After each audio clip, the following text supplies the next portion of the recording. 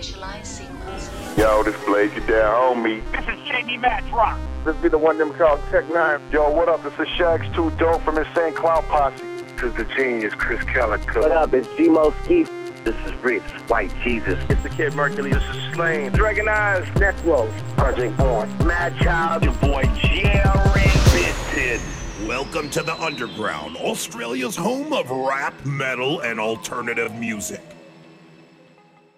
Catching up with Scott Kirkland of the Crystal Method on the Underground. It is Ned. Scott, how are you, man?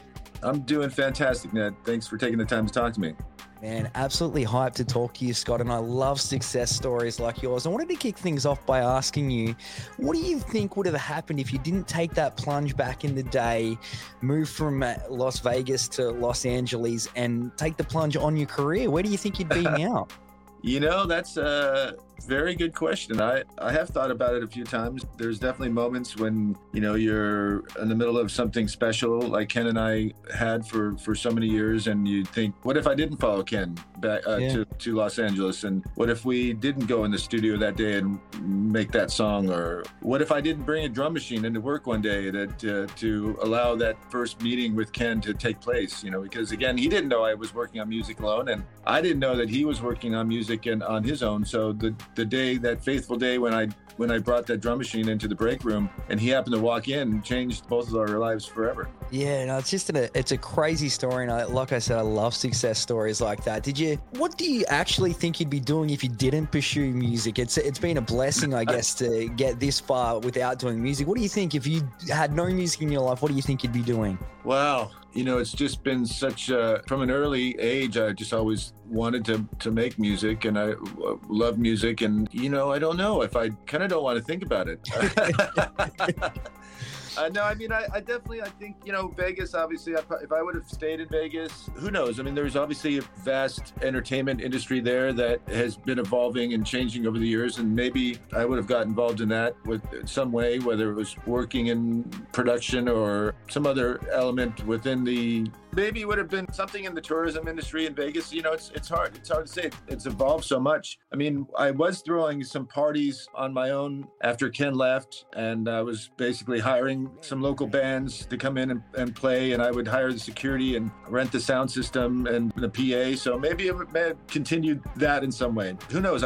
It's an interesting question, and one that would make for an interesting conversation, especially with some of my friends back in Vegas. But very happy that I did bring that drum machine into the workplace that one day, and that Ken and I got a chance to chat about it. And, you know, as they say, the rest is history. Oh, most definitely is, man. Sounds like you'd be doing something in the entertainment industry somewhere down that path anyway. But let's throw back to the late 90s there, or the mid 90s. Scott, I discovered you through the Spawn soundtrack, the track that you did with Filter there. How did that collaboration come about? Yeah, we had the same management at the time, but there was a really great A&R person over at, I think he was at the record company. I can't remember what the label was that put that out, but his name is Happy Walters, and he imagined this collaboration album between more traditional rock, heavy metal acts and electronic acts. So, you know, you had really great collaborations on there. And initially we were supposed to go into the studio with Filter and write a new song together, but Ken and I were working on our album Vegas, and we had sort of, you know, put all of our energy and attention into that. So they happened to get a copy of the very first track on Vegas called Trip Like I Do, and Filter guys were really inspired by that. And we got a phone call out of the blue from Richard Patrick, and he said, hey, you know, love this Trip Like I Do track. Let's turn that track into, you know, and he played us a couple ideas that he had over the phone, and they just sounded incredible. And so we put together the stems and flew out to Chicago and worked with them on putting the final touches on that track. So it worked out really well. I mean, it was a great mixture. I mean, because it had both elements, quintessential TCM with the cool liquidy synth and big drums and the samples and stuff, but also so much of what makes Filter incredible. They're really his great rock voice, great big hooky riffs and melodies, and the end result was the absolute best of both worlds. Yeah, it most definitely was. And like, it was just a special time for music back then in the late 90s sort of thing, and they're like two of my favorite bands sort of colliding together. Interesting that you flew out there to Chicago Chicago, I guess things have changed a lot now. Is most of it just done via email, or do you tend to work together when you collab with people? There is a lot of exchanging of files, definitely, especially in the last 5 years or so. I have done some, but not as many as others, sort of, conversations like this, Zooms where, we're working on tracks together. I still prefer being in the room over all of those because things are a little bit more spontaneous and more reactive when you're in the room with somebody, and I could pick up a bass, or the person I'm collaborating with can come over and play on the synthesizer, synth or whatever I had brought into the studio. So I definitely prefer in person, and most of the collaborations on the trip out were in the studio. There were some where did receive files and did stuff because it was still, sort of working on it during COVID, but I definitely prefer being in the room. Definitely.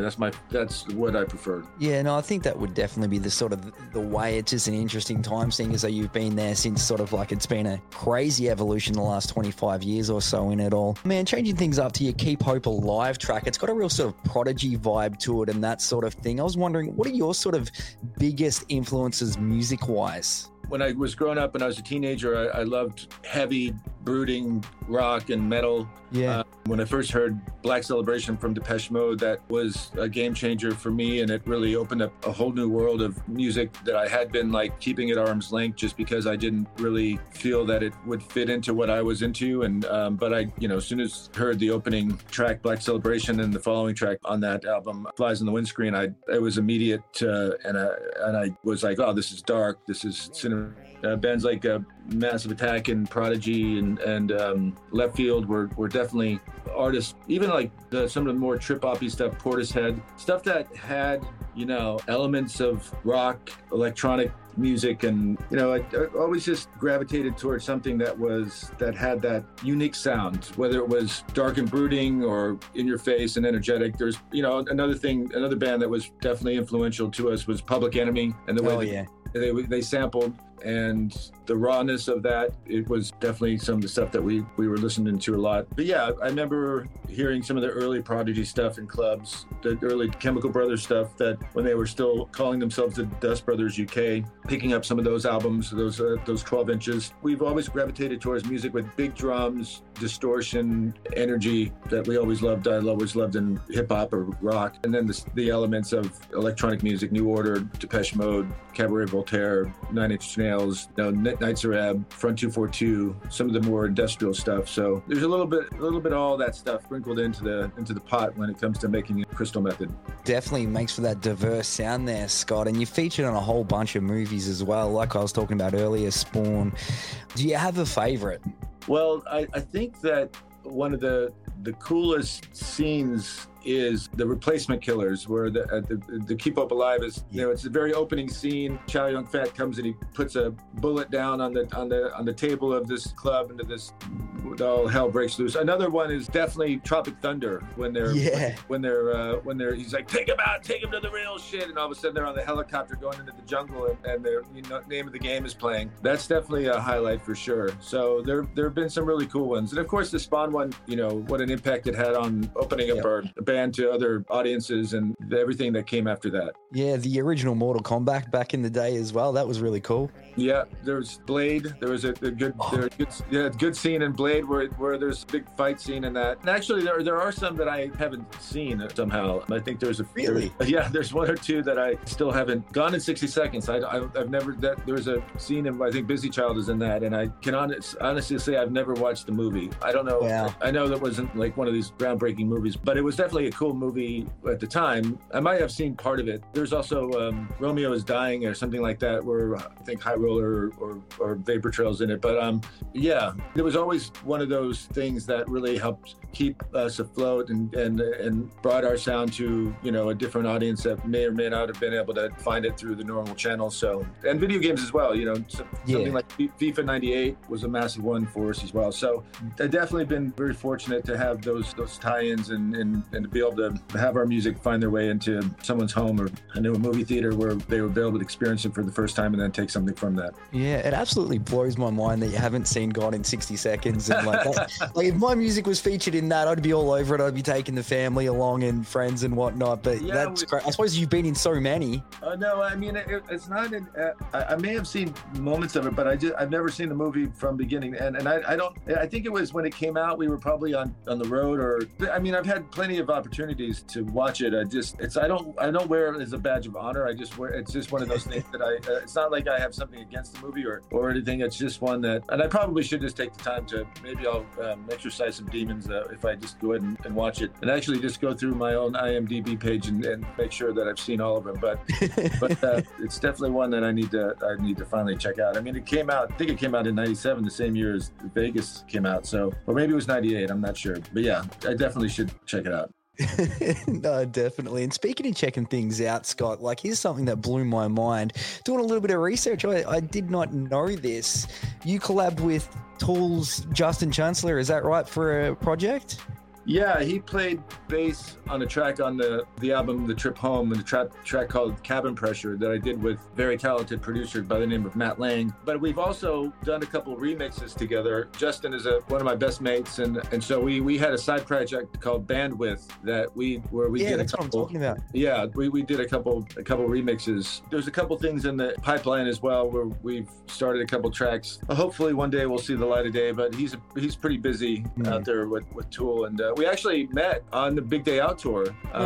Yeah, back in 2007, I think it was, something like that. They were headlining, and we had a conversation briefly in the airport lounge in Auckland, but then we started talking at the after party after the Gold Coast show, and we got along really well. And it turns out that his wife used to work with my management company, so there's all this synchronicity, and we hit it off and spent the rest of that tour catching up for lost time, as some people say. We definitely had a really great, amazing time, and have been tight ever since. Yeah, that's amazing right there. And that's, again, talking about what we were discussing earlier, those two very vast varieties in music clashing together. I haven't been able to find Bandwidth yet.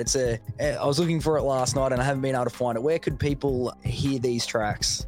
Some of them are mislabeled. If you look up Bandwidth remix, there's a Foles remix that we did of a track called What Went Down, and there's another remix that may be out there that of Pucifer that we did. There's a couple things that I don't think have ever seen the light of day, but those are the two that are coming to mind as of right now. I tell you what, Scott, and talking to someone like yourself, and you're talking about things that aren't coming to the light of the day, it makes me think you're probably sitting on a whole bunch of unreleased music that would just blow people's minds.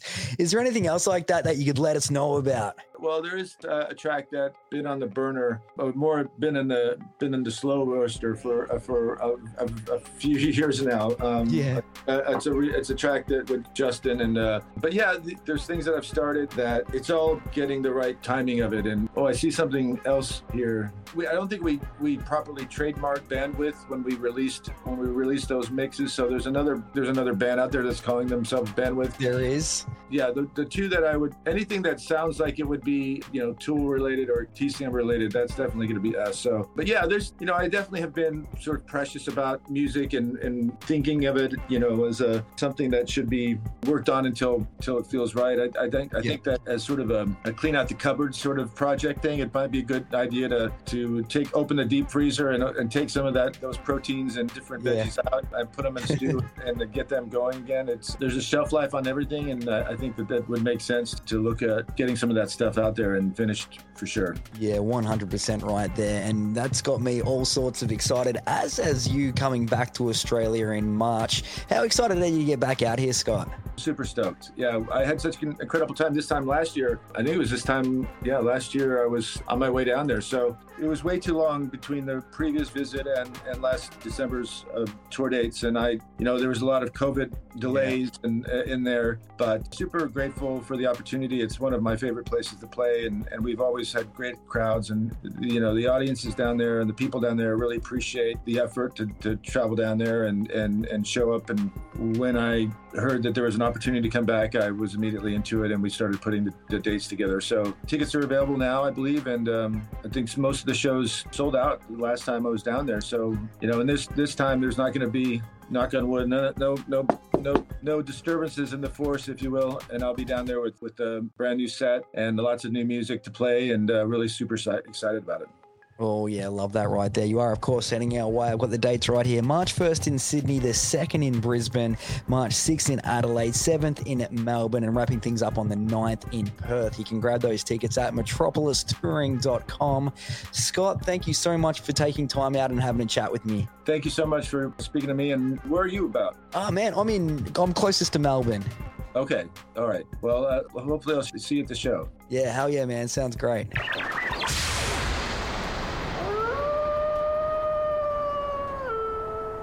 This has been another presentation from the Grey Wolf Entertainment Network, greywolfentertainment.net.